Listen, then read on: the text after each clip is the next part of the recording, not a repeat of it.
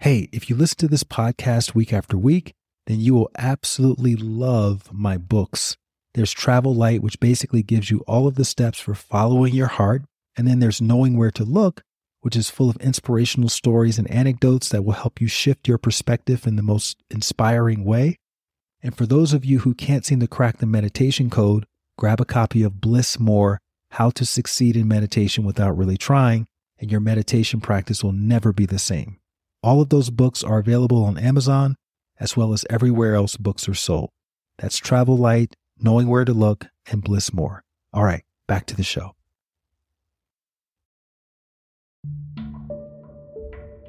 You know, most people say, well, you believe it's going to happen the whole time, and that makes it happen.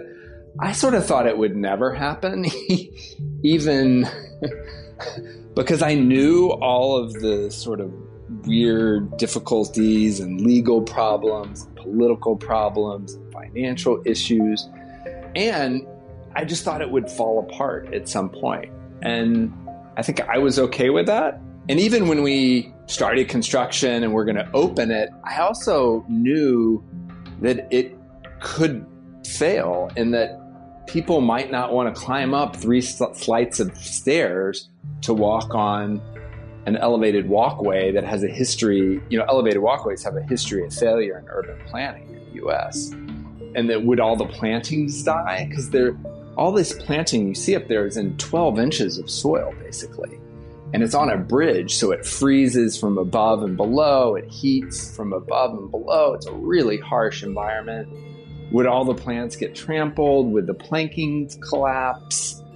So, you know, even when we opened, I wasn't sure, is this thing going to work?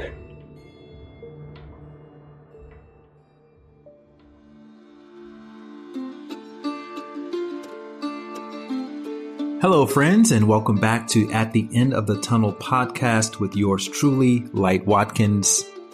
Our guest today, at least for me, he's the epitome of that Emerson quote, "Our chief want is someone who will inspire us to be what we know we could be." He inspires me to no end, and I'm sure he's going to do the same for you. In this episode, we're going to hear how a regular Joe named Robert Hammond helped to create what eventually became one of New York's most iconic landmarks called the High Line. If you've been to New York in the last 10 years, you've probably heard of the High Line. Maybe you've been on the High Line. It's that amazing park that was built into the old elevated train tracks along the west side of Manhattan. And when we think about places like that, we probably imagine that they were created by some wealthy trust or a group of city planners or some big shot developers, and that we could never conceive of something so massive. Well, Robert is none of those things. He was just a guy living in the neighborhood who happened to care enough about some old dilapidated train tracks to do something about it. And as you'll hear, pretty much everything in his past had been steadily preparing him and guiding him toward this path to preserve this unique park high above the concrete jungles of New York. 2 things to be aware of. I recorded this podcast in Mexico City, and Robert was in his office at the High Line, so my sound quality wasn't the best. Plus, Robert was clicking a pen for part of the interview, so you may hear clicking noises while he's talking, and that's what that is. But it's still a great story, and hopefully you won't find those noises too distracting. And without further ado, ladies and gentlemen, I introduce you to Mr. Robert Hammond. So, Robert, thank you so much for joining the podcast. I'm super excited to dive a little bit more into the story behind the story, which is kind of our thing here at the End of the Tunnel. I always like to start these conversations talking about childhood. And we're going to get to who you are and all that later, so don't worry about that. But what was your favorite toy or activity as a child that you recall? Well, I was raised by a really interesting mother who, I think if she'd been born a little bit later, would have been an artist. I think she was an artist, but she just didn't call herself an artist. And she just gave me a really interesting childhood. For example, like we had a beehive in our living room, that had a tube that went outside, and we would like collect honey, and she would, very unconventional, slightly maybe even unsafe. I realized we would boil lead in the kitchen on the stove and then pour it in seashells to make paperweights, which again, I don't know how healthy that was, but it was really fun as a kid. We'd go to the back. There was like a stationery store, and we'd go in the alleyway and take their paper scraps from a dumpster and then make books out of them with this binding glue that she would get. One time she was like, she wanted to show me how to make paper. So she cut down some bamboo in the yard, cut off part of the screen porch, and put the bamboo in the blender with newspaper and then poured it on the screen. So I grew up with like a lot of sort of unusual childhood memories that that I was embarrassed about for a while, because I realized at the time I was like, wow, my mom's not like other people's moms in suburban Texas. But now I realize it gave me a really unique perspective on things. So it sounds like you enjoy taking sort of raw materials and making new things out of those materials. Do you remember when your mother was doing these things, do you remember feeling at the time when she would involve you in them, do you feeling like it was a hassle, or were you kind of like excited about your mom like exploring this new thing or inventing this new thing with these objects? No, I think, the cool part was that to me it was just sort of normal. So I didn't think that much about it. Like, for instance, my mother used to walk around naked all the time. So I just assumed everybody's mother walked around naked in the house. And she would sometimes even answer the door with no clothes on. I mean, she wouldn't open it wide. She would just stick her head over it. And I would be so embarrassed when she would do that if my friends were coming. So, I would kind of yell at her sometimes if she would do that. When I was really young, I mean, I always knew I was different. I always knew I liked things that other kids didn't like, and that the things other kids liked, I didn't like, or other boys liked. Like, I wasn't into sports. I wasn't, I guess as I became older, like 10, 12, 13 is when I got more embarrassed about it. And, I remember coming home one day and she was decomposing a stork skeleton with acid in the kitchen sink because she wanted the vertebra of the stork to see. And I realized, okay, this is not what other mothers are doing. And I'm glad other mothers are, I don't know, baking cookies or something or working. Yeah. So when I became older, I did become embarrassed. And sometimes I wanted just a normal mom.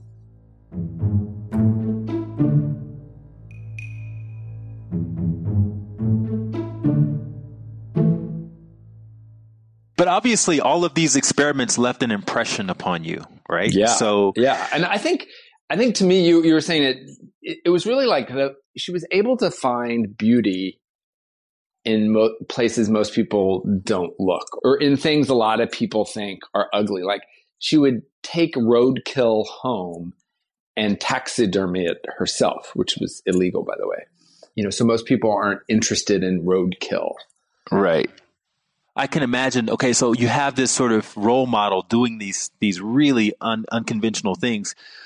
Would you be out in the world too and see something and go and kind of be inspired by what your mother would do in the kitchen as a child and do it yourself, or explore it, or be excited about coming back and reporting to her what you did or anything like that? Was there anything that you remember that you did on your own independently from your mother? I don't know. No, I think that was really driven by her. Later, I got my own sort of odd interest in middle school, I became obsessed with Russia, which, this was in the mid 80s in Texas, which was not a normal interest. And I got my parents to let me go there by myself for spring break when I was in 8th grade. And then I lived there for 3 months when I was in high school.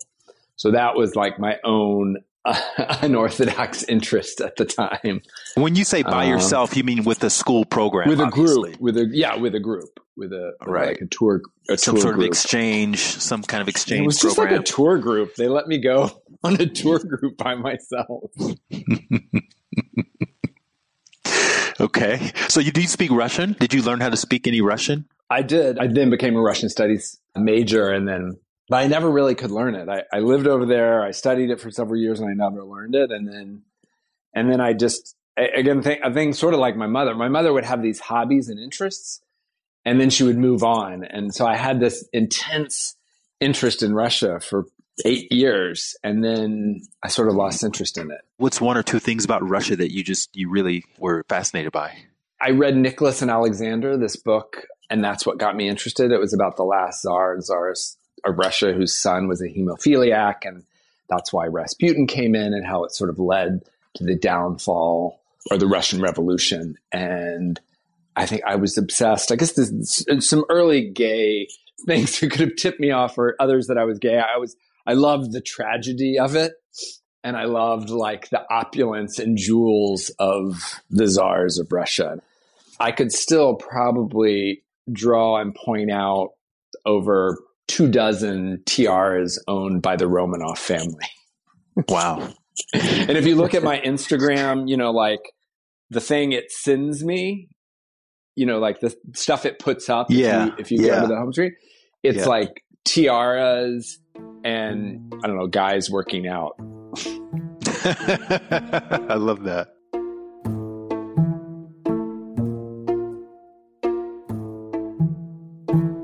What would you describe your mental state as a teenager? As you're going through school, you're fascinated with Russia. I can imagine you having many other peers who were also sharing in that fascination with you. So it sounds like you were also discovering your sexuality, and that was unique from a lot of other people in Texas. So what was your mental state?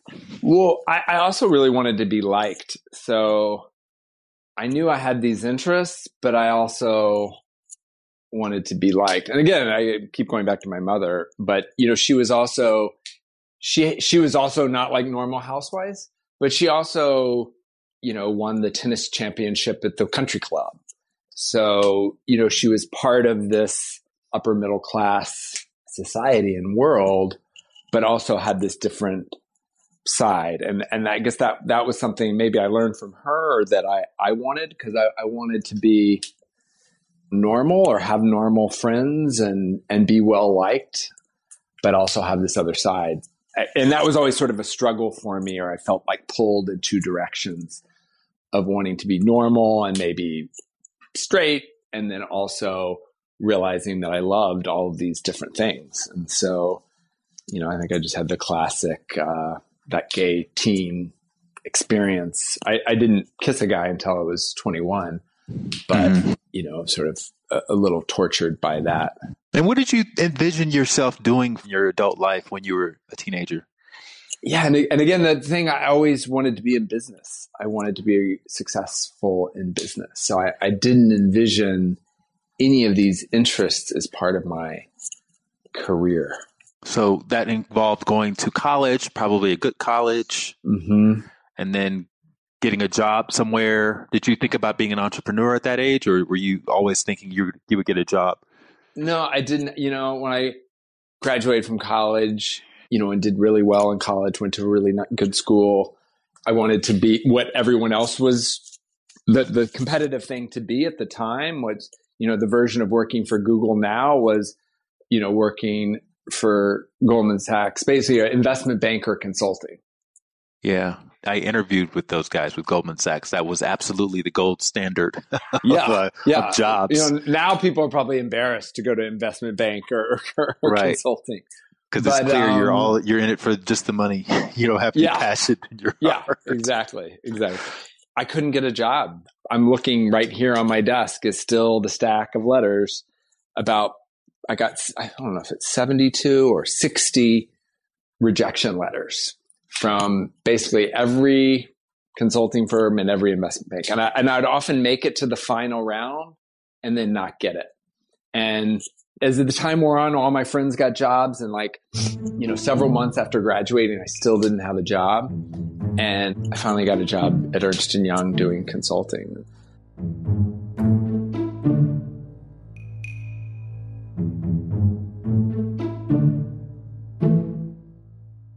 What did your mother think about this endeavor to go work in finance?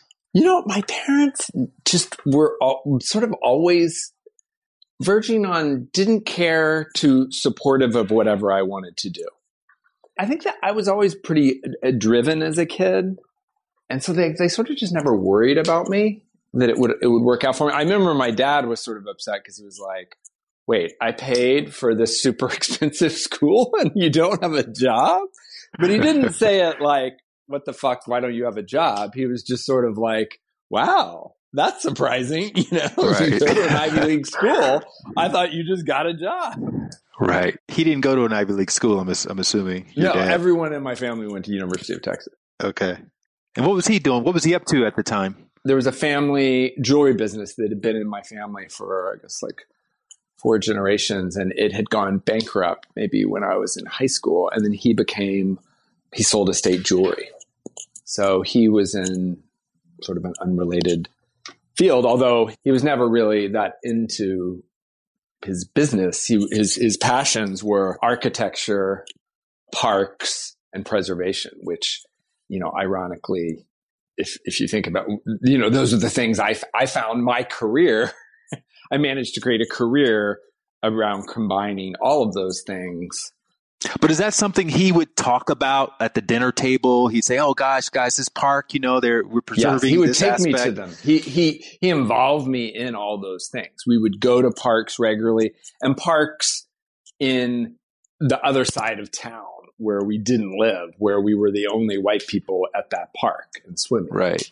And would your eyes roll when he would invite you to come to these places and you'd think, oh gosh, I really rather be playing video games or something? No, I liked it. And I was just thankful he wasn't making me play sports, which he loved. And, he made me do 1 season of T-ball. And he tells me, I don't remember it, but apparently I hit a good hit. And he was like, oh, he's going to love it. And he had promised me, if you do this once, you'll never have to do any sport again. And I did it. And I said, I never want to do a sport again.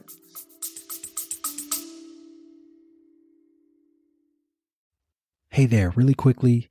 Have you wanted to find your purpose or be more grateful or start a daily meditation practice, but you're not quite sure where to begin? Well, if inner work is like a drop of water, thehappinessinsiders.com is like your ocean. That's my online community where you can learn real-world techniques for cultivating more fulfillment from the inside out. So whether it's learning how to manifest abundance or access your potential or overcome fear or even just start walking every day, I've got a blueprint for you, which means you no longer have to use any more shoddy guesswork. And you don't have to use the lone wolf approach to improving yourself. For a small accountability fee, you'll get community, you'll get accountability directly from me, and you'll get comprehensive instructions for getting your meditation practice off the ground.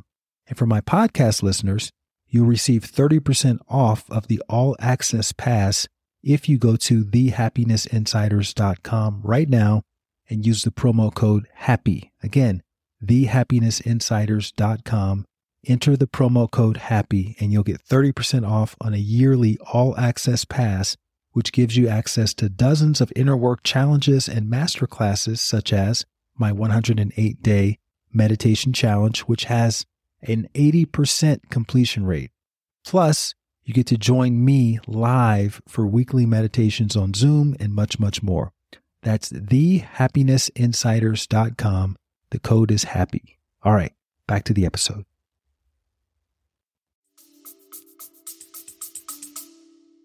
But I would love to go with you to the park. Yeah, he would take me. I don't know. I didn't think about it as like, oh, this is great, or oh, I wish I didn't have to do that. He just involved me in it, and he would show me old buildings, and yeah. Okay, so you're now out of college. You're working at Ernst & Young, and I hated it. You hated it. You knew right away that you hated it. I'm assuming. I realized why I got rejected from all those companies. because they knew I could do the job. I was like just as smart, as everybody else that they were interviewing. It was that I think they could smell that that's not where my heart was. I think they could just sort of smell me as not a good investment banker. So you're this is all happening in New York City, right? Yeah. And so I quit after a year. I hated it. I knew when in the first info session, like that first day of work at Ernst & Young, they would put everybody in an auditorium and they would, I don't know, give you this orientation. And like, there was a part of me calling out that was just saying, walk out, walk out. Like, this is just not you, and you're going to be miserable here.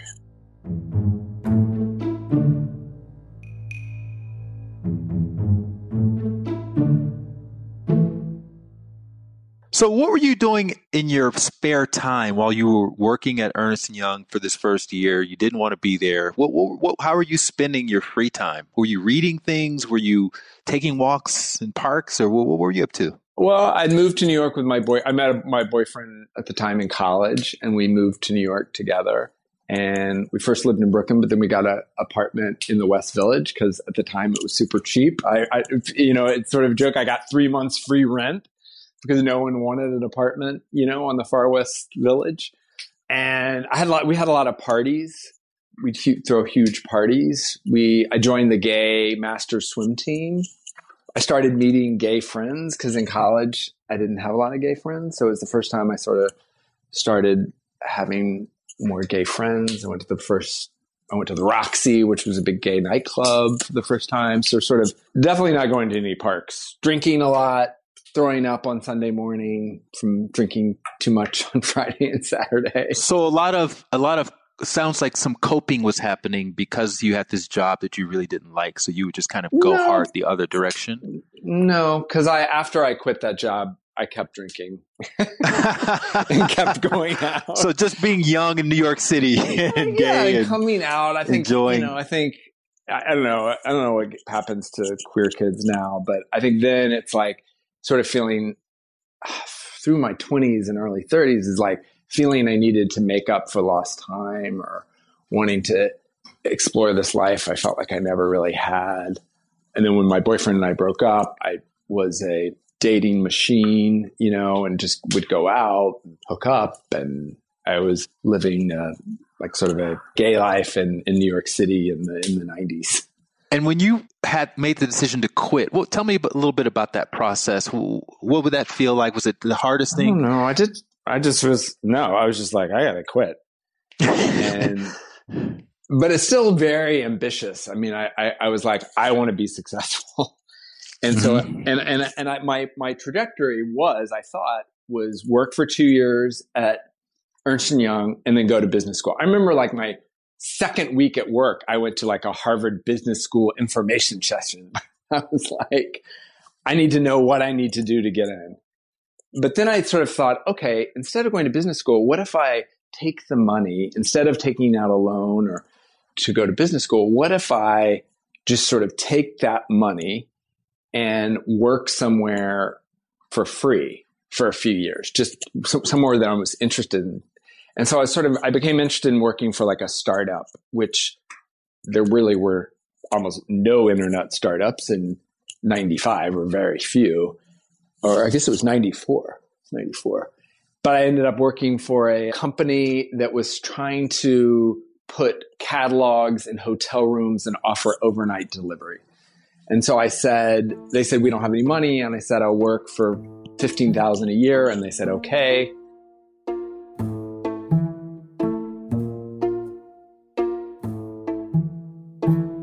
Did you have a connection with these guys, or you just kind of cold called them? And like a friend of a friend from college. And I liked it. I realized I was really good at, because I was doing everything. There was only 3 of us starting this company. And then I ended up doing a lot of sales, which at first I really hated because I didn't like the rejection, but I quickly learned to instead of having sales goals, because I was just by myself in this room in Soho, calling hotel general managers, trying to get them to put in a catalog. I mean, it was almost like selling, like hairbrushes door to door. Right. And with a similar success rate. And so I had a rejection goal instead of a sales goal. And so I couldn't go home until I had been rejected, a certain number of times. So it just was that something that you intuited, or did you read that in some business book somewhere that's what you need to do? No, I was a big self-help book guy. I had a lot of Louise Hay on my shelf. So maybe I read it, but I don't know. I didn't think that much about it. I was just like, okay, let's have a rejection goal. And then I was like, oh, this works in bars too. Is, like instead of like waiting for, the normal way is you like wait and see if they look at you, and then you look at them and you look at them, and then, and then instead I would just, as soon as I found someone that I liked, right, I would just go up to them and offer to buy them a beer, like right away. And they would always be sort of surprised because guys usually don't buy guys beers. And if they took the beer, they were interested.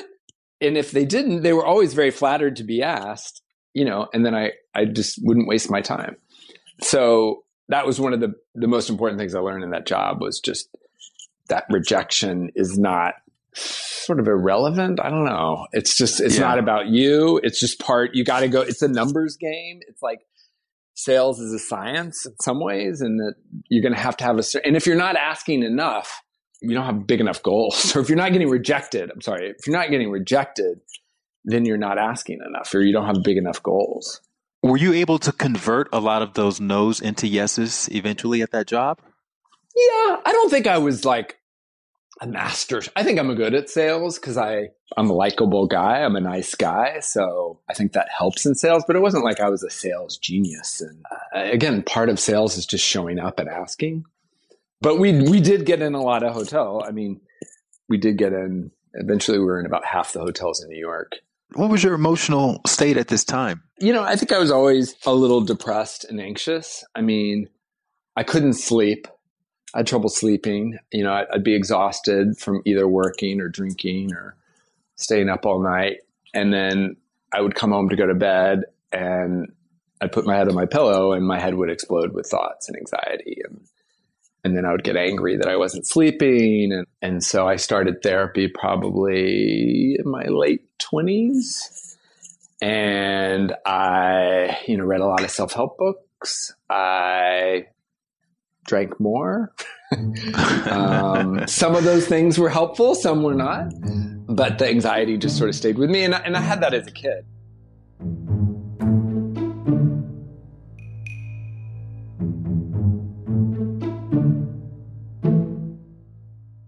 So you don't really remember not having anxiety then?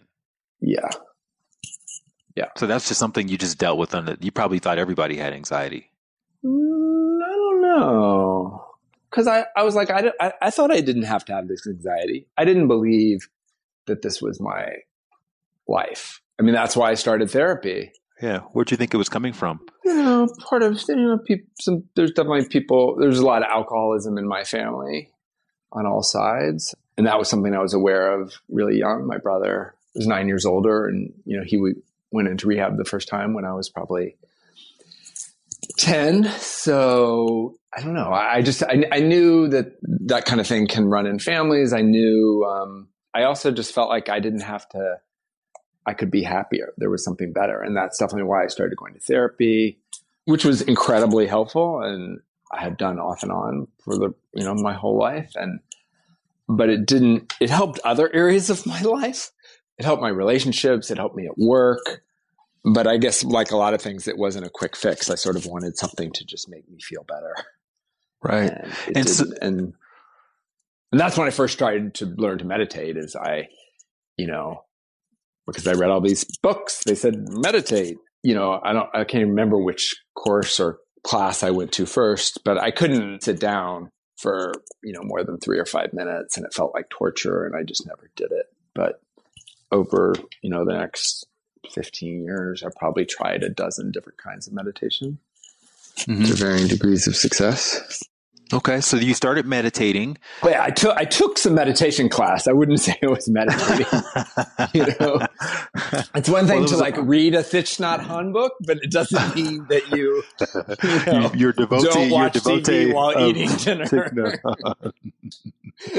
I read the book, but so you're dabbling. You're a meditation dabbler. You're dabbling in meditation. There's a whole bunch of stuff. In yoga, I got really into Kundalini yoga. I did a lot of Kundalini yoga. But it sounds like you're understanding the importance of self-care and of inner work. And even though you may not be super consistent, you at least acknowledge that that's something that's adding some value to your life.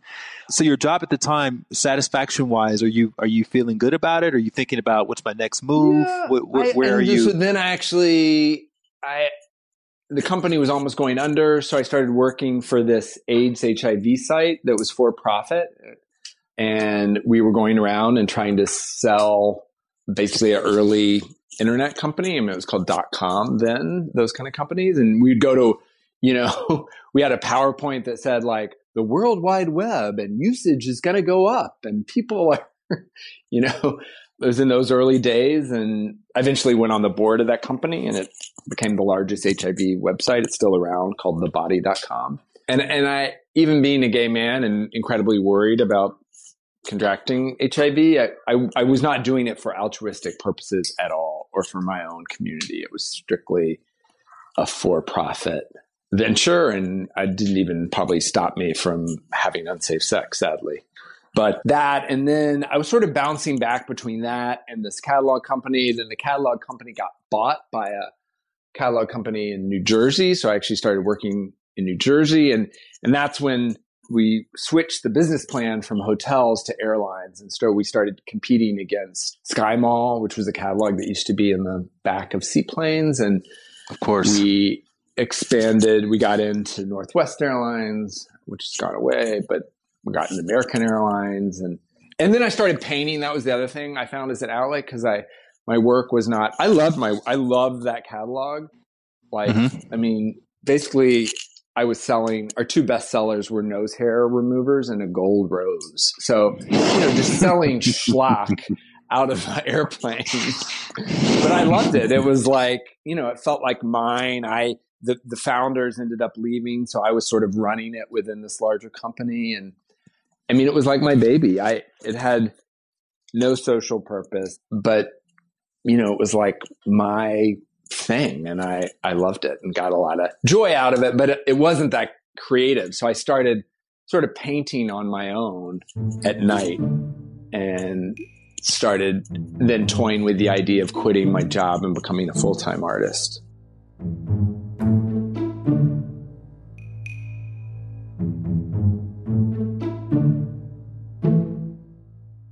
What would you say your motivation is in life at this point? I mean, because it doesn't sound like you're motivated by money. You're not looking for the biggest salary or, accolades or rewards. I was sort of probably liked some accolades and some finance, but I guess that's where I was a little torn on, sort of wanting both. But then I was driven by, I don't know.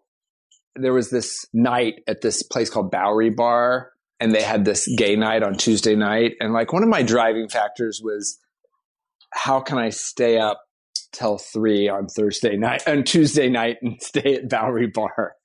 I started going to Fire Island in the summer, and then I got hired by a watch company to start an internet division for a watch retailer. And that's when I first got interested in the High Line. Or maybe the High Line was before that. I don't remember. But so I was painting, I was doing work, I was going out a lot, had a lot of friends, had a lot of parties, went to a lot of parties. I remember reading something. You read an article about the High Line being demolished, or had you? It was actually when I was working in New Jersey. No, it was when I was working in New Jersey, and I got my own office, and so I could do other things. And so I read an article that it was going to be demolished. And actually, the part of the story that I don't tell, which is maybe this, I guess, I don't know, that's what you want, is I'd done the Forum, which is a 3-day or 4-day self-help seminar that my Right. It's boyfriend landmark, right? Landmark. The old Est from the 70s, basically. Yes. And my boyfriend sort of at the time made me do it. And I really didn't want to do it. And then did it. And I liked it. And then I did this second part called Self-Expression and Leadership, where it takes place over a summer. You go once a night and you do a project. You find a project. And each week they sort of teach you new tools to use in that project as a way of sort of teaching leadership. I was looking for a project. So they said, okay, find a project. So that's why when I read that article in the Times that they were going to tear down the High Line, I was like, oh, maybe this is a project. And I brought it back to them and they said, no, that can't be, because it's not because it's like unrealistic, but you can't do that in 3 months. That's a little bit longer. So my project was to start an art co-op, a cooperative. Had you even noticed the High Line before then? Had you thought about it at all before you read that article? Or I went to this bar that's still there called Automatic Slims on Washington and Bank, and they had a picture. It's in front of this building called Westbeth that is an old, great historic building. And the High Line used to run through that building. And on the outside of that bar, they had a picture of the train and the High Line running through that building. And the photo's still there. And I was like, how cool that a train used to run through my neighborhood. And then I would see it in the meatpacking, part of the remains, but I didn't really think about it that much. It was really when I saw it in the New York Times. It was in the summer of 99, and I was 29. And in the article in the Times, they had a little map. And you could see it. It was like, wow, it runs through New York. It's, 1.5 miles long. That's sort of cool. And I thought, back in those days, nobody really went to that part of town. You just didn't go to that part of town. The gays did. The gays did.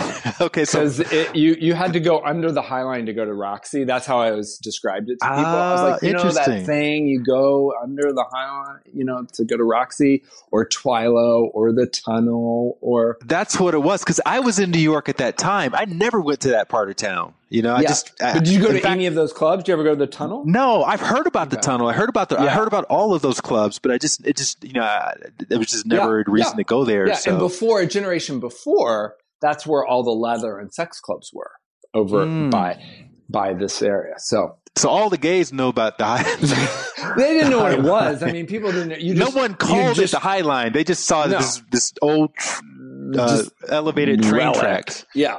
So right. So when I saw the article, I had vaguely knew it, in a vague way, and so even though it wasn't going to be my landmark project, I still was sort of interested in it, and I thought I would just explore things.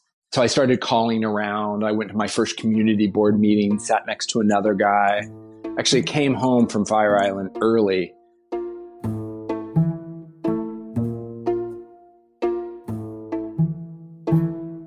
So you found out about this meeting how, and then what inspired you to go to this thing? Because a lot of people, just normal people, don't go to community board meetings. They see that as kind of a. Well, I didn't. I'd never been. I never wanted to go to one. Right. So what was that moment before? The other thing I had done in the 90s is my roommate, my boyfriend's roommate in college ran for city council when he was really young. We were all, in our 20s. And I helped fundraise for him. And I realized fundraising is just sort of like sales, and there's a lot of rejection.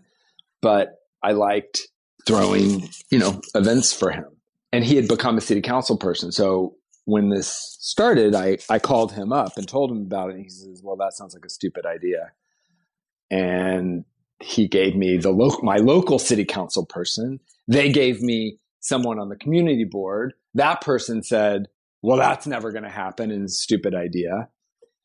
And then that person called me back and said, actually, it's on the agenda for a meeting if you want to come. And so I was like, it was interesting enough that I came back from Fire Island because it was in August, and came back and found this community board in Penn South, and there were so few people there. And Wait, so when your friend told you it was a stupid idea, were you thinking to yourself, I'm going to prove you wrong? Or were you thinking, were you deflated and you just decided I'm going to keep going anyway and explore this a little bit more? What was your feeling when he told you that? Because that's someone you obviously worked with, you admire to some extent, enough to call them at least. When they said it was a stupid idea, how did you feel? I guess I had enough confidence that, I could see things that other people couldn't see sometimes. And so, and it was willing, I'm very determined and I can be very driven. And I think, I don't know why, this was just something like I was just interested in. I didn't think it would ever, and again, years into the project, I knew this thing would probably never happen. I knew the chances were low. You know what helped? It was a lot of self-help books, like just sort of saying, do it. I remember writing, and the forum was actually helpful in that way. I remember and ironically, a lot of the things that they were teaching in the forum, I ended up using on the Highline. I wasn't even like thinking about it necessarily, but it's like, find a partner and enroll them into your vision and that kind of thing, right? The guy sitting next to me at the community board was interested in that. He was the only one that showed any interest in saving the thing. And so I was like, well, why don't you do something and I can help? And he was like, no, you do something and I'll help. And I was like, okay, well, let's exchange business cards and maybe we'll do something together. And then enroll a community. And, we put out flyers. Like the Highline is this thing is so old. The idea, Google was a year old when we started this. I mean, we used to put flyers on telephone poles. Like that's how we got the word out. In 99 was a different world. I would still look people up in the telephone book.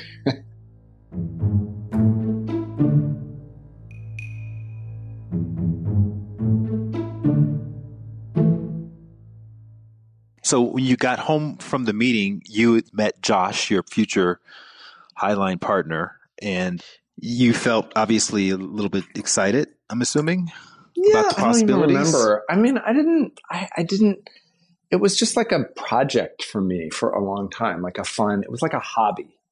I never thought it would be a career because it just didn't seem like a career. And I knew the chances were like 1 in 100 of it happening. So And how many hours did you start putting into this project per week? I was, I remember when I took the job working for the watch company, trying to launch their website. I remember I told them I have this project, and so I might occasionally go to meetings during the week.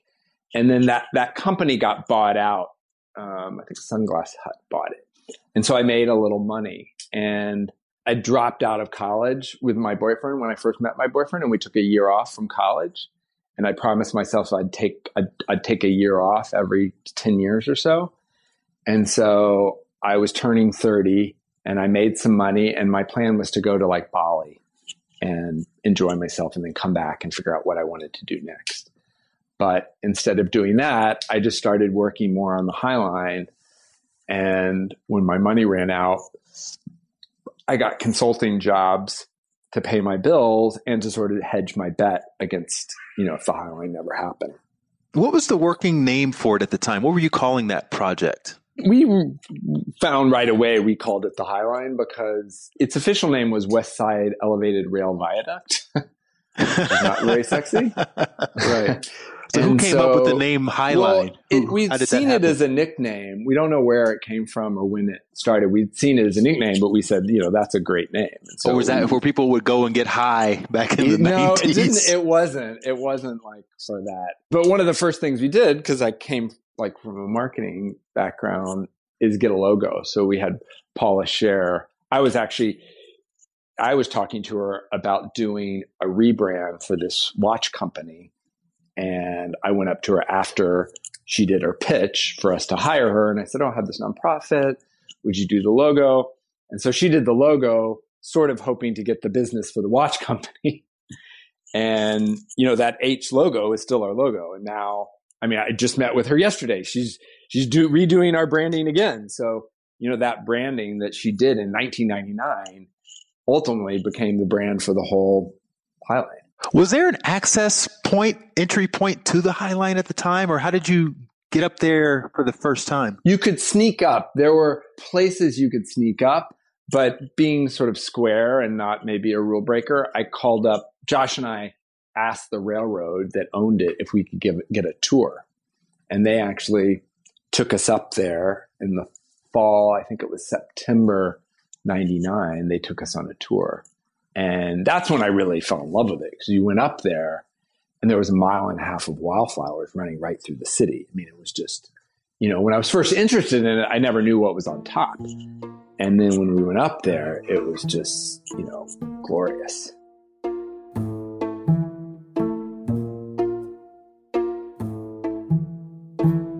So they saw a bunch of scrap metal that they could sell off, and you guys saw a potential for something that people could enjoy. I mean, the railroad, it was much more complicated because it was still technically, in legal terms, an active working railroad, even though no train had run on it in 20 years. But there was a group of property owners and Mayor Giuliani at the time, who wanted to tear it down. The railroad didn't want to tear it down because they were going to have to pay to tear it down. And it would have cost $20-30 million to tear it down. So the railroad was actually just trying to do nothing. So when we started wanting to save it, they played us against the people that wanted to demolish it, because their goal, because they never, I think, thought we would ever be successful in saving it.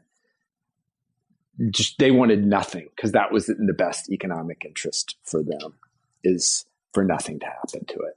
So it was there was just a lot of complicated legal issues. The city and the property owners sued the railroad. We sued the city. There were just lots of lawsuits. And our goal in the beginning was, let's stop it from being demolished. So let me just get this straight. All right. I just want to kind of pull all of this together that you're talking about. So you'd learned about the power of enrolling people into your vision through this landmark forum class that you were doing. Your watch company already had a designer on the hook. You're reading self-help books nonstop. Your sort of, I don't know what you call it, gay adventures took you under what was to be known as the High Line. So you were very familiar with that structure. You'd started meditating, head of this nose hair clipper company, and then watch company.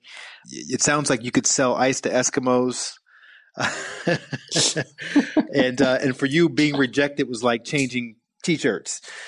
So your good friend, I don't know. I don't know if all of that is totally accurate, but I would say that is a cartoon version of it. Okay, a stereotypes.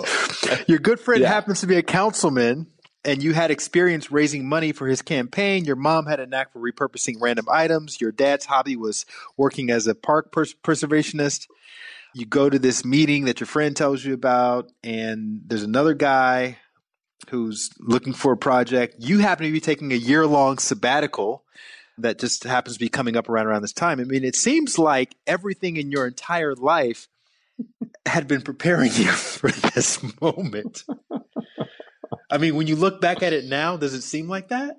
Not really, because I think it could have just gone in a completely different direction. And the thing could have not happened, too. I mean, it's like, part of it was because a lot of luck, and it's making me sound like I'm solely responsible for it happening, where the reality was, one, this partner that I met, who became the other co-founder, was incredibly helpful. And then, I feel like my best talent is finding really smart people, being able to get them excited about something, and then listening to their advice and being able to execute.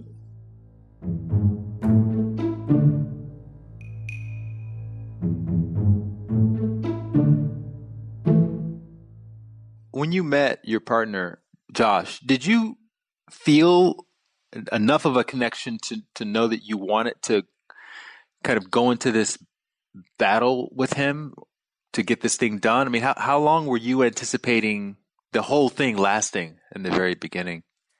I mean, no, I don't think Josh and I had some special connection. How long did I think? At first I also just thought, since he and I had no experience in this, I mean, you're making it sound like it was the perfect experience. On the other hand, I was working for a watch retailer launching a website, and I was a history major in college. Like, it doesn't sound like the perfect experience to do this. And he was a travel writer. So we had no architecture planning. But what I mean by that is you had the perfect amount of naivete, because I think somebody who knows about this stuff would never have thought they could pull it off, because they would know about all of the red tape and the bureaucracy and the all the money you'd have to raise. So it's like you almost were perfect in that you didn't know what was ahead of you. Yeah, and I think we both thought, well, why don't we get someone else to do this? So our goal in the first few months or maybe year was trying to find another organization to take this on. Because I think we knew it was a big enough endeavor and neither he nor I wanted to quit our jobs, or were really thinking about like making this our career. So our goal was to find another nonprofit to take it on, which we quickly found no one wanted to do, because no one thought it would, they either thought it was dumb or they thought it would never happen. So no one, wanted to take it on. So who in your personal life was rallying behind you on this? Did you tell your dad? Did you tell anybody like that about what you thought, what you were thinking about doing? I mean, my parents were, ironically, my parents weren't that, I think they were a little nervous, because they were like, this doesn't sound, I mean, my mom asked me, what are the chances of happening? And I said 1 in 100. And she was like, well, are you sure you should be spending that much time on it?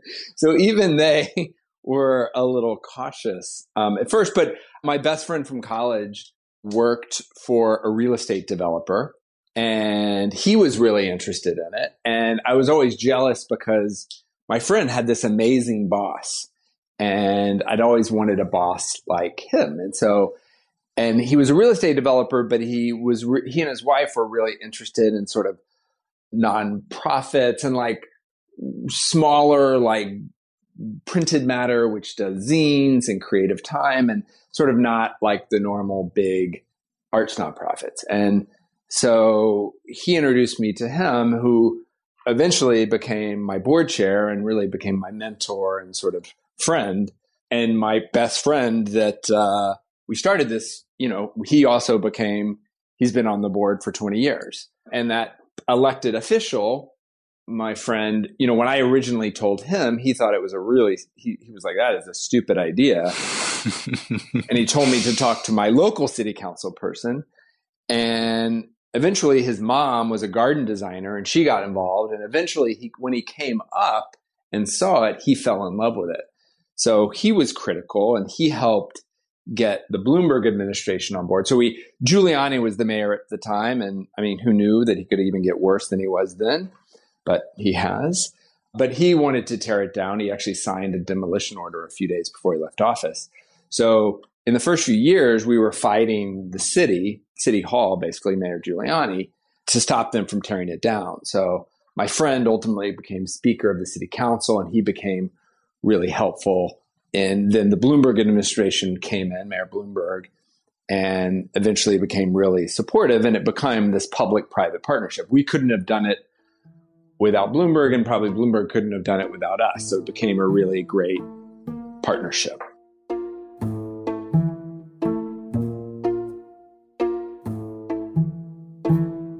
How much of your time and headspace was this occupying in those early days before it looked like it was going to become anything? Was this something you were working on all day long? You'd wake up in the morning and do your to-do list, and it'd be like, hey, yeah, call up the city councilman and try to find someone for the board? I was out late, so I was definitely not up in the morning. So, Josh, the other co-founder, jokes that he quickly learned not to schedule any meetings before 11.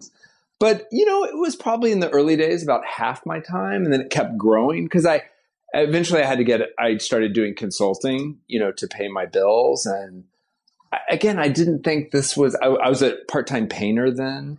So I was painting. I had a few, my landmark project was actually creating an artist co-op, and we did some shows. Were you thinking that I'm probably going to become a painter and I'm just going to do this thing on the side? No, No, I sort of thought I would have, I really liked painting on the side. I don't know if I ever fully wanted to be a full-time painter. I've always liked doing having like sort of multiple jobs. And, now I think of myself as having two main jobs. I teach meditation and I run the Highline. I feel like they're both, amazing jobs. I feel really lucky. And now being a parent, I guess, is another. I feel like when I was a full-time meditation teacher, I didn't like it as much. Or I feel like I'm better when I'm doing multiple things. Maybe that's just my personality. So you relatively recently adopted a son. And obviously, when you bring your son home, up until that point, it's like, maybe there's some chance to back out. When was that moment for you with the Highline? When did you know you were in too deep? There was no backing out. You just had to see the thing through to the end. Or did you ever feel like that? I mean, I had a weird, and this is like sort of most people say, well, you believe it's going to happen the whole time, and that makes it happen. I sort of thought it would never happen, even because I knew all of the sort of weird difficulties and legal problems and political problems and financial issues. And I just thought it would fall apart at some point. And I think I was okay with that. And even when we started construction and we're going to open it, I also knew that it could fail and that people might not want to climb up 3 flights of stairs to walk on an elevated walkway that has a history. Elevated walkways have a history of failure in urban planning in the US. And that would all the plantings die? Because all this planting you see up there is in 12 inches of soil, basically. And it's on a bridge, so it freezes from above and below. It heats from above and below. It's a really harsh environment. Would all the plants get trampled? Would the plankings collapse? So, even when we opened, I wasn't sure, is this thing going to work?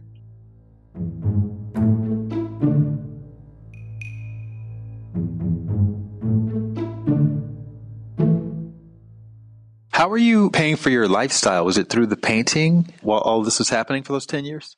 I had consulting jobs. I made some money from painting, but mostly consulting jobs. And then I became an employee of the Highline, the nonprofit. So you had to set all that up, though. You and Josh had to literally go file paperwork and stand in line at some bureaucrat's office and just go through the whole thing.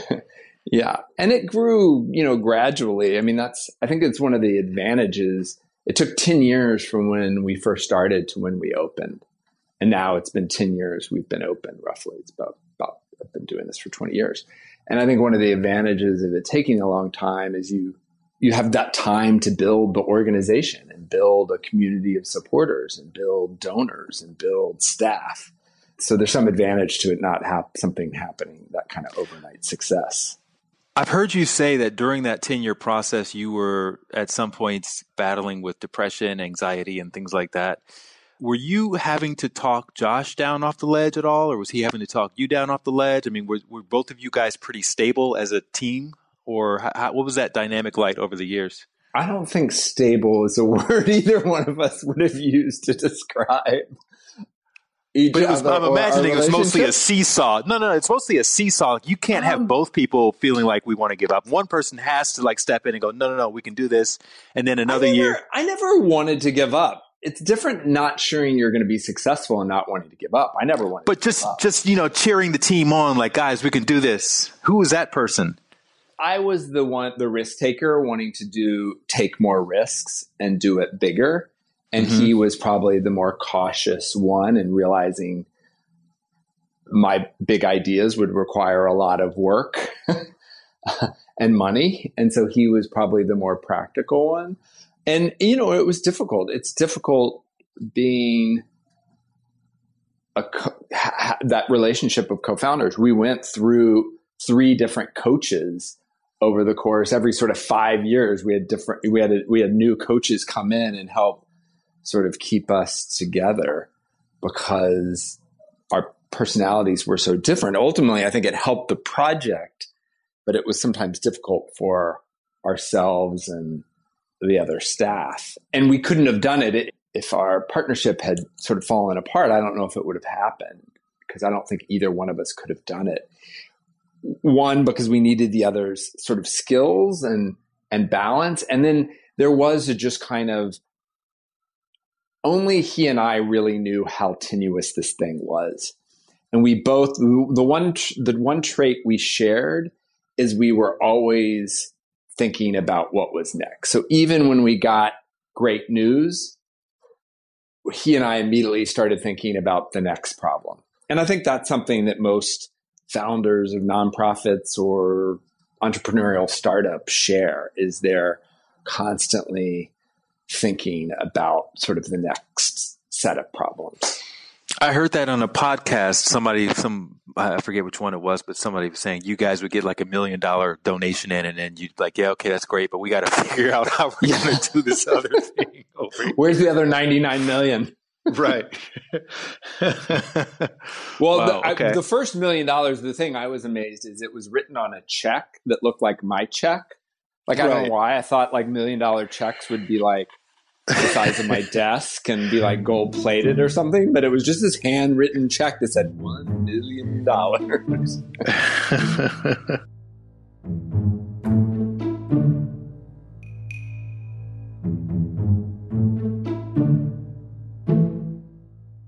What would you say has surprised you the most about you in this process? About you personally, maybe your character, or something about you while you've been going through all of this that you weren't aware of before, but it kind of came out as a result. I don't know. I think work for me is where, like, now. So I didn't learn Vedic meditation. I learned TM in 2004, and I did it for like 3 months and I quit because I got sick. And I thought, oh, it's not working if I'm getting sick. And then I met Michael Miller, a Vedic meditation teacher, in 2008. And he said, do you remember your mantra? And I said, yes. And so and he basically spent an hour with me, and I started back up, and I would sit in on his classes. And so that's when I really started a consistent meditation practice, is, in 2008. So a few months before we opened the first section. And that was just this huge game changer for me. But it's in work that I find the hardest to, in some ways, live out the life of, I don't know how to even describe it, but I guess, for example, when I'm teaching, I feel really close to a way of living that I really like and admire. I admire myself in that way. And at work is where I admire myself, and how I behave sort of in the office is where I admire myself the least. And I'm sure my boyfriend would disagree, because he might think that I misbehaved the most, maybe in my relationship with him. But I find that work is where I have the most work to do in terms of interpersonal relationships. And the most upset that I ever would get around the High Line was not when Giuliani signed a demolition order, or we lost a lawsuit, or we didn't get some donation. It was always over interpersonal issues. So it didn't have anything to do with the actual strategic issues at hand. It had to do with, in some ways, my personality interacting with someone else. And I still find that true. And I think and the hard part is, I think it has gotten better, but it's just, there's so much I can see. I guess I keep wanting to get it to get better. Or, one of my favorite stories was a fellow meditation teacher of ours, Jeff Kober, was talking to one of my students, and he asked, when the student was saying, I'm not sure I'm seeing any benefits from meditation. Mm-hmm. And Jeff said, are you a glass half empty kind of guy? And the guy said, yes, definitely. And Jeff said, well, now you have a swimming pool and it's half empty. You have so much more water, but there's a lot more water you need to fill that swimming pool. And all you're doing, you're sitting in all this water, but you're just staring at the gallons and gallons and gallons of water you need to fill it. And that just struck me, because that's definitely part of my personality and just the way that I am.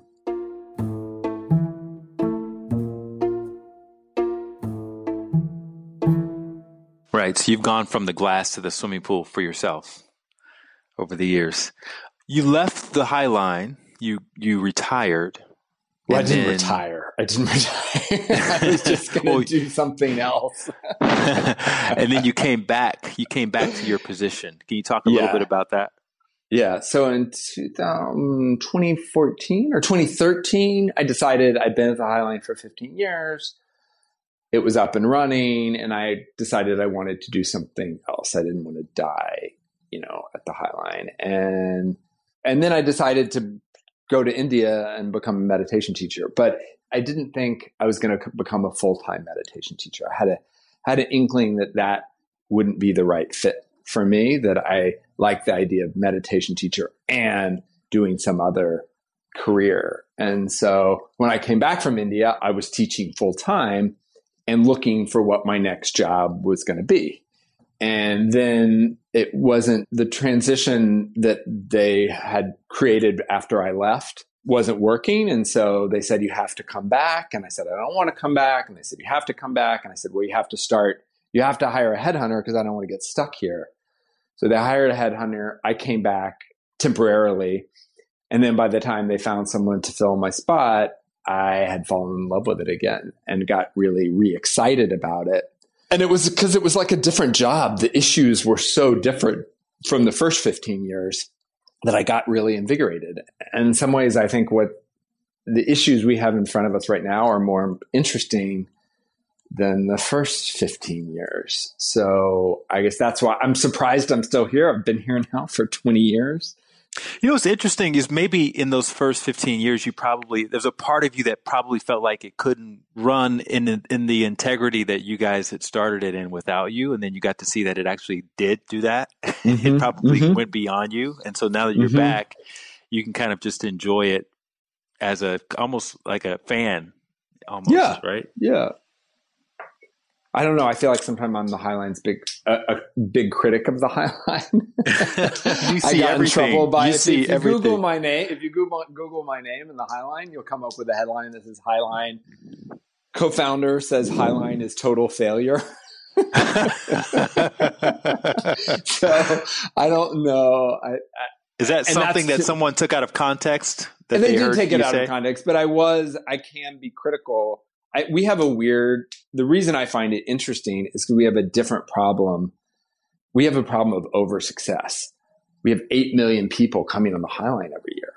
And we have a kind of neighborhood that's gone through a kind of change. No neighborhood has had this much development this fast, probably anywhere in the country in the past 10 years. And so that puts a lot of strain on the neighborhood, on the High Line. And the High Line is intricately involved in creating the neighborhood. So it's this story of sort of good and bad. And so I think our full potential, we've obviously been a huge economic catalyst for development. But to me, that's only half the potential for what this can become. And sort of, I think in some ways is the jury's still out on, are we going to be a true social success? And I get criticized for being critical of the High Line sometimes, hence that article. But to me, that's the interesting part, is how do we not just rest on our laurels and say, okay, it's great, it's successful, we got a lot of people coming. But how do we use that success in a way? So, and how do you pay for it? That's the other thing, is it's very expensive. And the more people that come, the more expensive it is to operate. And we don't get any money from the city. So we have to raise, over $15 million every year from scratch. So that's the other challenge, and how do we figure out, how do we make that sustainable?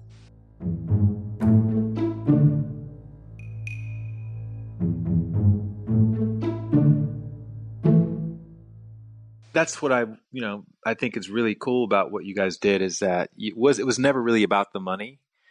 It was just about making something beautiful and accessible for people.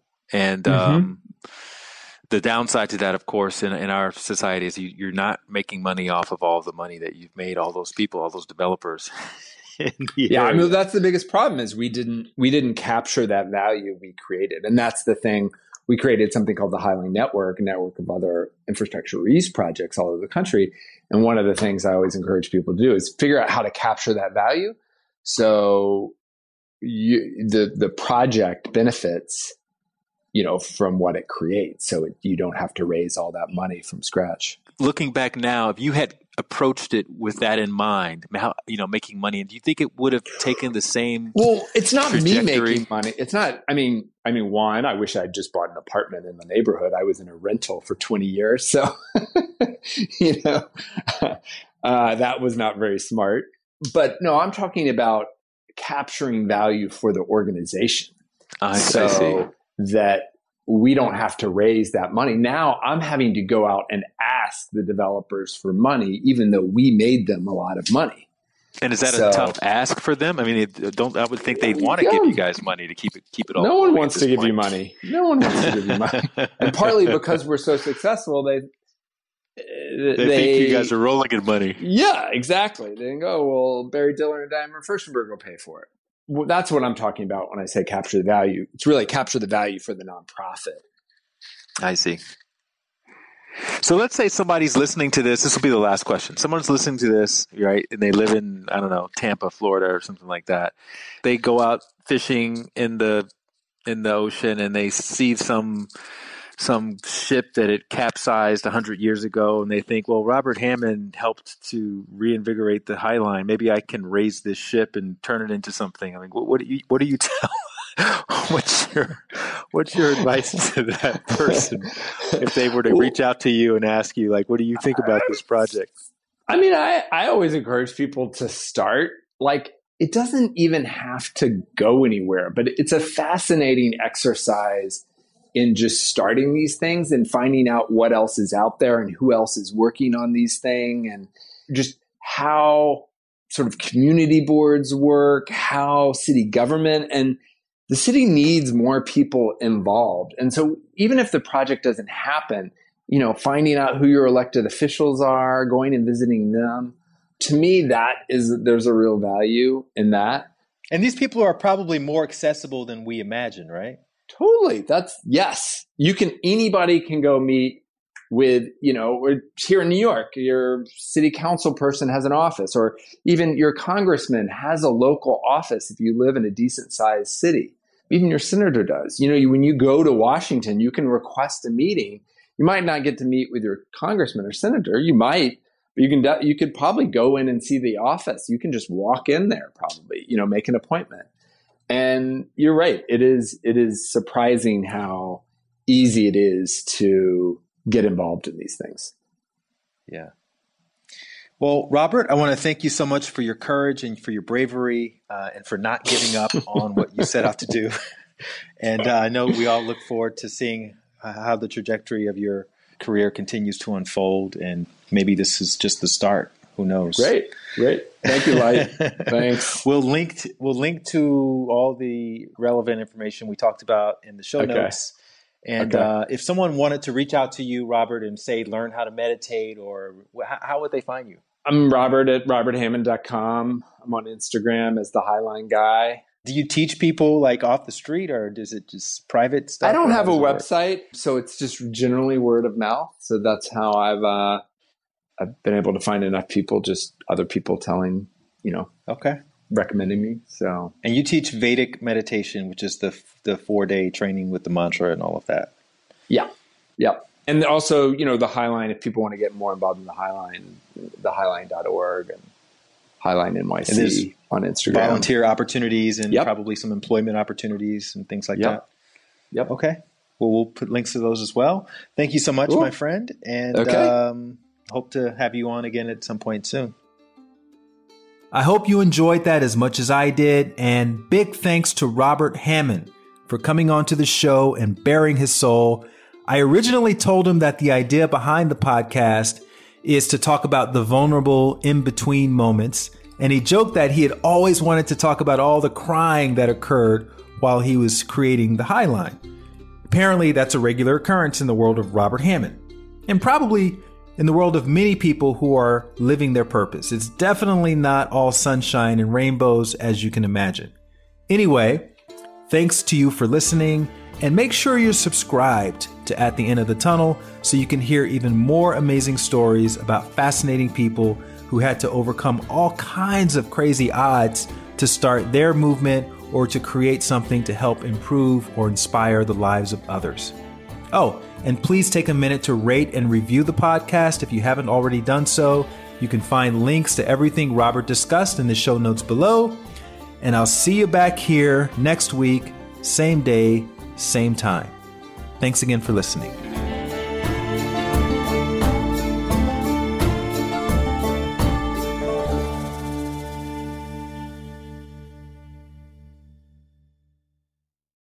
If you want to get a little extra nudge when it comes to following your heart and taking leaps of faith and believing in yourself each day, then you want to sign up for my free daily dose of inspiration email.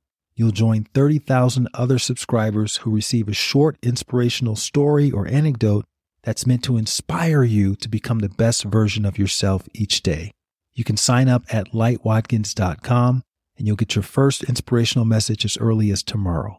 Again, just go to lightwatkins.com. You can sign up for free and you'll wake up each morning inspired to be the best version of yourself.